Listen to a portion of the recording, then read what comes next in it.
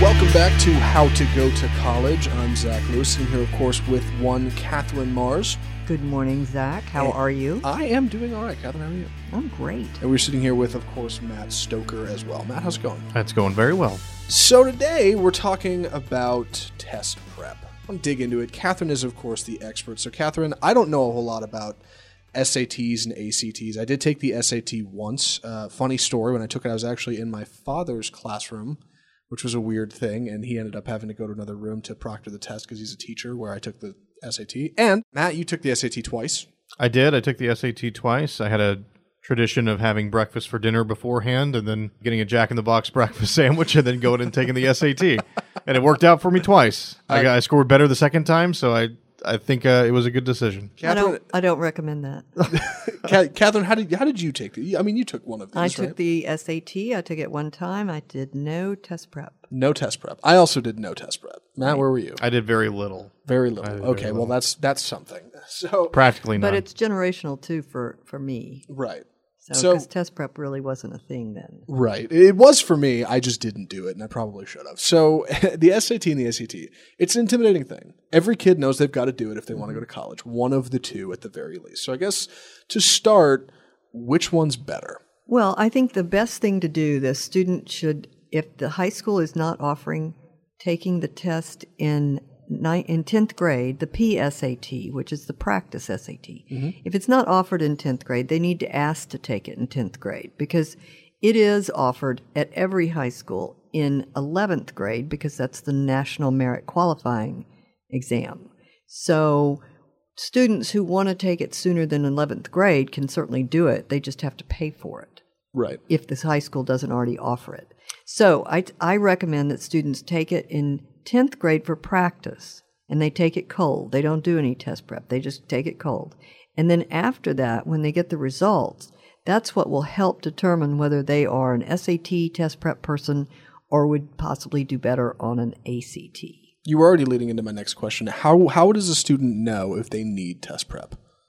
If they don't score really high on the PSAT, and yet they make really good grades, then there may be a disconnect. And so then maybe they do need some test prep because it may be that they have test anxiety. And simply learning how to test and the strategy that goes along with it will help take away the anxiety that goes with it. When you have a kid that gets good grades but bad test scores, that is odd, and test prep's important. What about kids that get really good test scores but bad grades? I mean, wouldn't that be some kind of red flag? That's a red flag to colleges, and a lot of schools will, that will just kind of sink the ship with some schools. On the other hand, it shows that the student has the basis, has the knowledge, because they did well on the test, actually. So it could be that the colleges will look through that and look at the student holistically and say, maybe the student is just bored in school. Maybe he would do better, with a little maturity in college. So I was one of those kids that I took the SAT basically right around when people started telling me, you probably should have taken that by now. That's when I realized, oh yeah, I should probably go do that. I was a little late to the game. When should a student start getting started in test prep or getting ready for the test? Well, if they did take it in sophomore year as practice, the PSAT, and they did pretty well, then they need to start doing the test prep probably in August or September of their junior year, and plan to take the PSAT in October, which is everybody takes it, and then take an SAT in either November, December, as well as an ACT in November or in December, so that they can kind of get a feel for both tests, number one. Yeah. And know how they, which one they like better. And hopefully they can take the rest of their testing throughout the spring semester of junior year and be done with it by the end of May or early June. And one cautionary note is that students should not take either of those tests more than 3 times. Why? Well, number one, colleges look at it with a dim view, but also because it's been proven over and over that after 3 times, the element of being able to really increase your score is not great.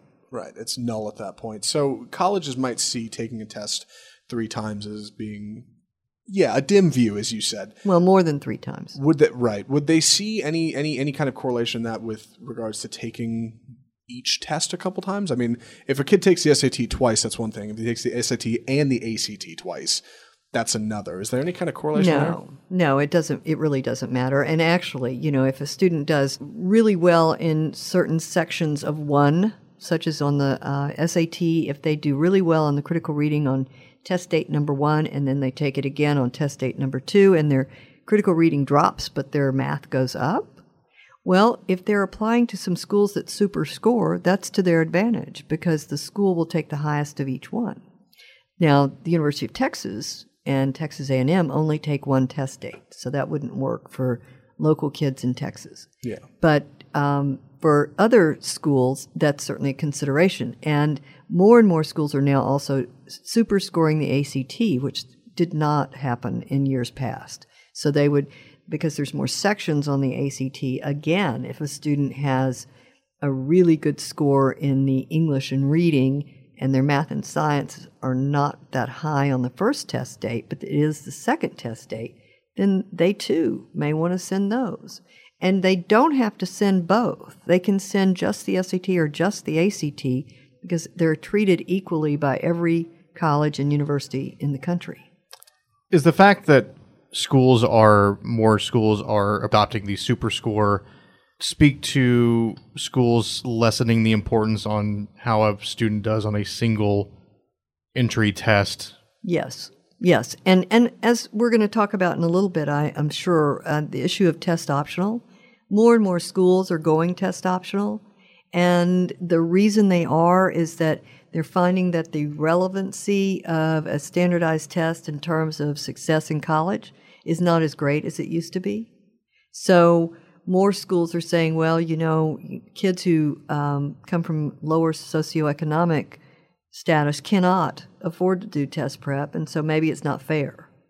And so they're looking at it a little differently.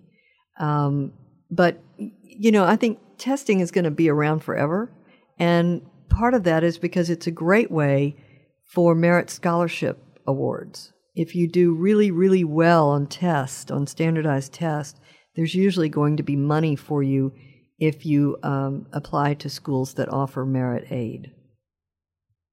I think professional opinions vary as far as optional tests go. What does Catherine Mars think? What do you think about optional tests for schools? Well, I go back to, if you get my philosophy on paying for college, it's always about merit scholarships. And so if as long as merit scholarship aid is based on test scores, which it often is, 90% of the time I would say, then I'm going to be supportive of test prep and testing and taking these standardized tests. Any recommendations from somebody who kind of helps kids with this kind of thing as to how to bring down your anxiety regarding the test, how to calm down? I know test prep has always been one of those things, but I don't know. What do you think? Practice, and practice in a timed setting so that you get used to the fact that the buzzer's going to go off or, the proctor's going to say, okay, time's up. Because I think that what really causes a great deal of anxiety to kids is not being able to finish. And so they get wound up at the very beginning when they first start answering the questions, worrying about getting to the end. And I think if students, it's just like riding a bicycle or becoming proficient in playing the guitar or whatever, you have to practice. You have to do it over and over again. And so it's one thing to practice the questions, but to do it in a timed setting. So even if they're taking sections of the test as homework assignments, they need to time themselves or have someone time them. The SAT and the ACT, how does that work for kids who are not quite the average, who struggle? Well, I think there are a lot of kids that have learning differences and therefore have accommodations in high school for either extended time on test in class or note-taking or various other things that they might have accommodations for. Those kids can get extended time or accommodations for both the ACT and the SAT. But the trick is that it takes time to get those. There's paperwork that has to be filed. And at every high school, there is someone who is responsible for helping to file that paperwork. And students need to advocate for themselves and make sure that they get with their counselor and find out who that person is as soon as possible in the fall of junior year, and possibly even in sophomore year if they want the extended time on the PSAT. In Europe, it's popular, a gap year. You take a year off between high school and college. Doesn't happen so often here, but I actually know somebody who actually lives in the area that's doing that. I wanted to ask what you think about that. Should you still do test prep and still take the SAT and the ACT in high school at the same time if you're going to take a year off to go travel or maybe explore your trade? What do you think? Yes, absolutely. Any student who wants to take a gap year or is planning to take a gap year and is not sure if they're going to start college 1 year out or 2 years out, it is far better for them to go ahead and treat this as though they're going to go to college right after high school. Because once they get out of school, if coming back and trying to take an SAT or an ACT, it's going to be much harder when they're out of school because out of sight, out of mind. And right now they're learning the materials, they're going through it. Like the ACT, for instance, is a test that is testing you based on what you have learned. So it really is a pretty concrete test. And if you don't take it while you're in high school and then you decide to go to college when you're 20, you've been out for a while and then things are going to be rusty. The other side of it is that I tell kids, great, take a gap year. I think it's a fabulous idea, but apply to college first as though you're going to go in the fall after senior year, and then you can ask to defer. And if the school does not allow you to defer, then that's okay. You go ahead and take the gap year, but it's so much easier to reapply if you've been accepted once already. Right. I think that's the big danger of gap years is parents worry that kids will get off track. Yeah, you'll fall out of it and feel like, well, I can't get back into it. I'll just keep working my part-time job, and there you are. The big differences between the SAT and the ACT, you said if you don't do well in the PSAT, then you might want to look at just taking the ACT. What functionally makes the big difference between those two? Okay, so an ACT, as I just said, is very much a concrete test. So it will test you on all the math you've studied, or the English, the writing paragraphs, or rather the reading paragraphs where you go in and then you kind of tell them what you read, etc. But the SAT, on the other hand, is really for the kid who loves puzzles and who likes to problem solve. It's more of a critical thinking. It's a much more critical thinking and quantitative reasoning. If you like math problems that are the train is going 60 miles an hour and it's due to arrive at such and such, which is 115 miles away, how long is it going to take the train to get there or whatever? Those problems are really, that's a kid who does well on an SAT. Because that's on an SAT far more than it is on the ACT. I can't stand those kind of problems. Yeah. There's multiple forms of test prep. After college, I worked a stint at a bookstore. There were books you could buy. Right. I mean, there's classes you can take. There's individual test prep. What do you think is the best way to go? Well, I am very biased to individual test prep because I think you can get a better bang for your buck in a shorter period of time. And kids are really busy these days, and going to a class, what I really encourage is that if they do classroom work, that they seek out the instructor for individual help on the side based on their weaknesses, because the teachers cannot tell what their weaknesses are. They're looking at the whole class. So the individual test prep sessions are much better because they can be focused on and custom tailored to the needs of the student. Our next segment, we're going to have James Denke in studio. This is an associate of yours. Catherine, how do you know James? James called on me when he first started his company back in 2009, and I was impressed with him. I did not work with him until my daughter struggled with the test prep I had paid for her when she was doing individual test prep, and I was surprised at the results, which were not as good as I thought they would be. And I complained to James, and he said, well, let me have a try. And so he worked with her no more than 2 sessions and bumped her scores over 200 points. And so I was like, I think he's onto something. You don't think there's any chance the first test prep individual might have loosened the proverbial lid, as it were? I don't know. I think that one of the big things about the way that James's team works with students is he and his team motivate these kids, and they want to do better, and they want to please the tutor.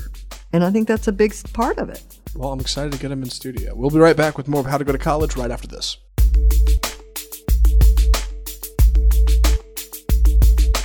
Welcome back to our How to Go to College segment. Today, we're having a conversation with James Dentke, and we're going to be talking about test prep and the SAT and ACT. So welcome, James. It's great to see you. Thanks for having me, Catherine. Do you have any thoughts about the differences between the two tests? In other words, how should a student decipher which test they should take? Well, what we like to do is we like to evaluate the student in front of problems where they'll look at both SAT and ACT questions. And typically what we find is those students that are better suited for the SAT are stronger in the verbal component of the test. They also have stronger critical thinking skills.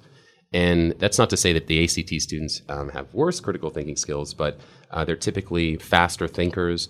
They have a lot of information in their head, and they can respond to a quick test like the ACT in rapid form. When it comes to SAT versus ACT, usually the stronger verbal students are SAT, and math and science are ACT, but it really comes down to each student and his or her specific skills. So if a student has issues with timing, they should really stick to the SAT. Absolutely. Would that be right? Absolutely, Catherine. I can't tell you how many students will have 100% of the questions correct through a section, but then just run out of time the last 25% of the ACT, and their scores just drop off from there. So the SAT allows for more time, and I think it's a better fit for those more methodical test takers who like to think through problems rather than just react from their gut. One of the things that I learned years ago from Bill Fitzsimmons, who's the Dean of Admissions at Harvard, he said, the test prep game or the field of test prep is not a level playing field, that kids who can afford it get it. So how do you respond to that, and how do we communicate to parents that it is important because there's money affiliated with test prep, and how do you deal with that? I think you're right. I think a resource, let's say a private tutoring resource that is expensive, can be the difference between an excellent score and a phenomenal score, but not every student has access to that. And, I do think that those students who can pay for a resource like private tutoring for these tests will see a benefit not only from an acceptance standpoint, but also from a scholarship standpoint. And sometimes when you look at the costs associated with a private tutoring or classroom course, parents may balk and say, well, I can't afford that, or it doesn't make sense. But then time and time again, I see on the back end that money is repaid tenfold in terms of scholarship money and merit-based aid. So we're talking return on investment. When it comes down to it, you're absolutely right. Okay, great. What should be the expectations of a student? Like, in other words, what do your test prep professionals want? What do you expect of the student? And then what should the student expect? We expect our students to be engaged, to not just come in and sort of be checking this tutoring session off their weekly schedule, but to be prepared, have their homework assignment completed. Sometimes we'll even assign practice tests where we'll have students come into our office and take a 4-hour full-length SAT. When those are scheduled, we expect them to show up, be rested, be well-fed, and be ready to attack that test. And if they make the commitment to adhere to our expectations, then we can offer them what they expect, which is a score improvement.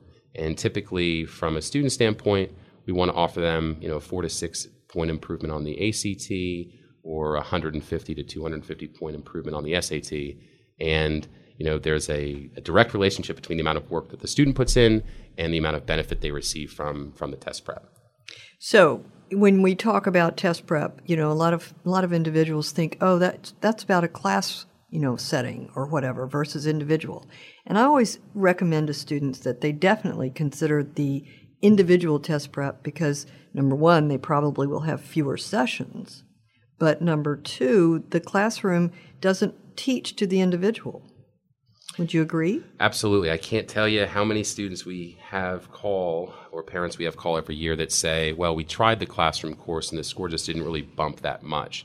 And you're absolutely right. It's because it's not tailored to the student's individual needs. And it's not the instructor's fault in a classroom setting. It's just they have 25 students there with 25 different brains and 25 different sets of deficiencies, and strengths and weaknesses. When it comes to a classroom course, typically you're just not going to see the type of improvement that you would on the as compared to a private tutoring session. So, when we're working with students, we always, recommend that in 10th grade they take the practice, the PSAT in 10th grade for practice. And some high schools do indeed do that now, and it's a great thing. And then we ask students to ask their counselor at school if they can do that. So when a student comes in and has taken the 10th grade PSAT, doesn't that give you a little bit clearer picture of how to pursue what they need? Absolutely.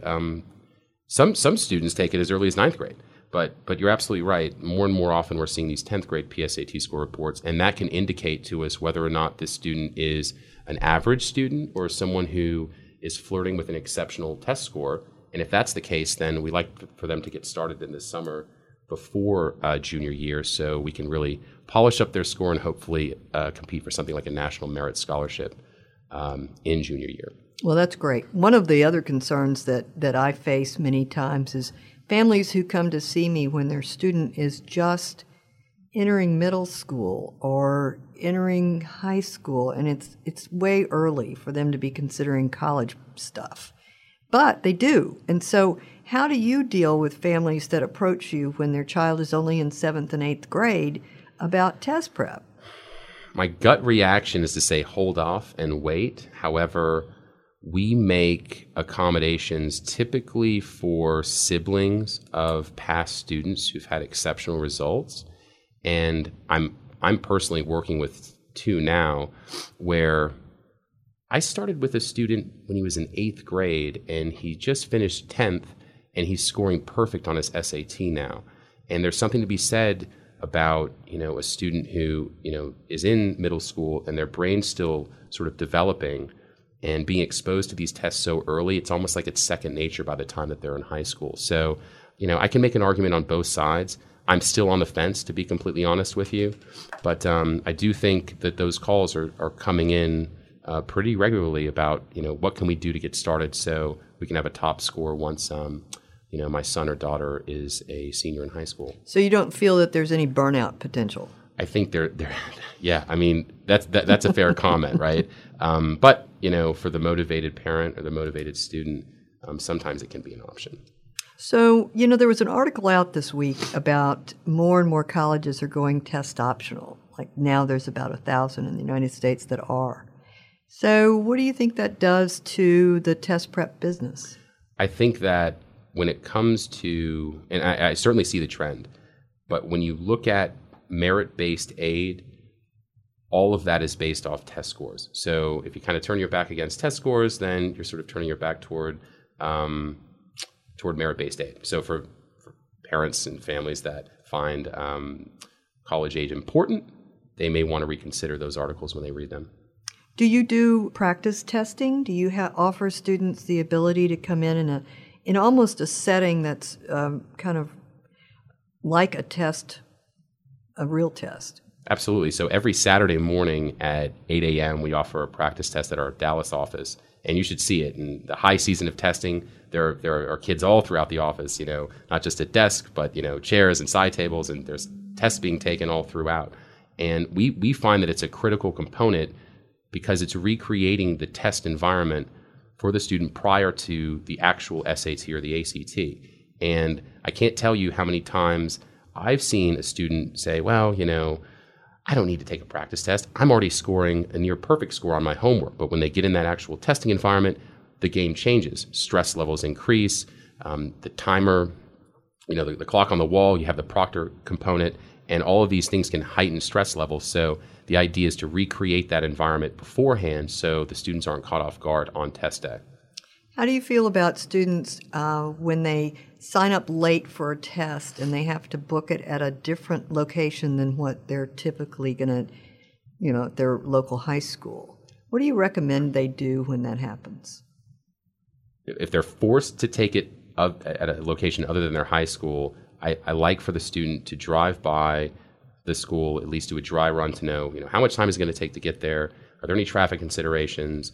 Where do I park?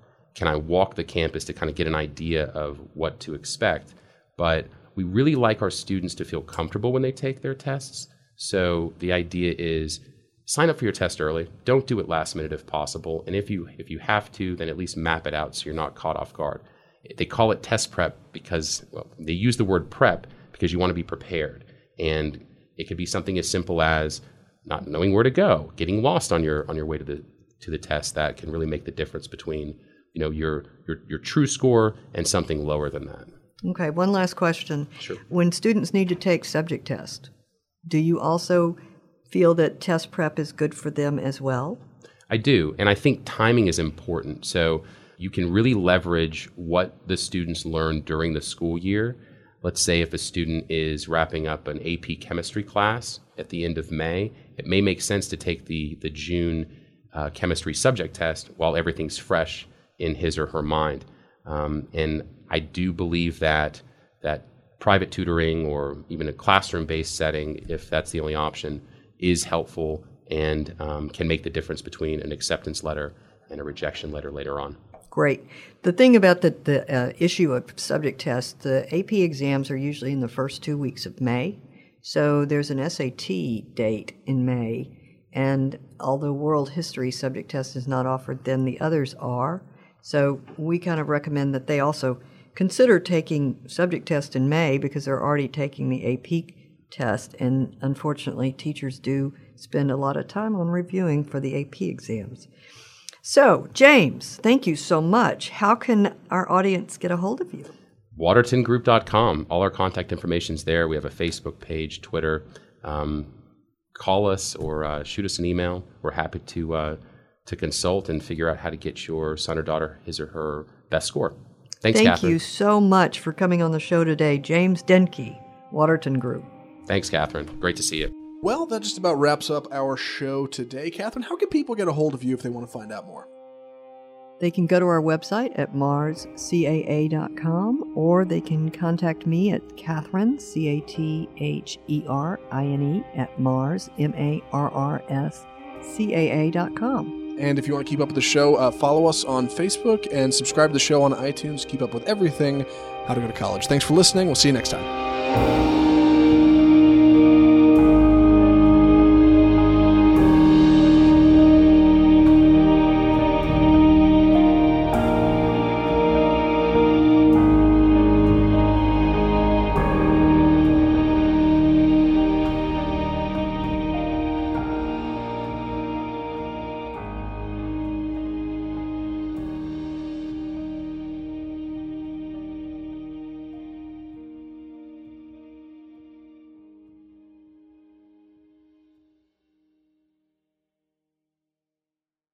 You're listening to RNCN, the digital destination for premium talk radio.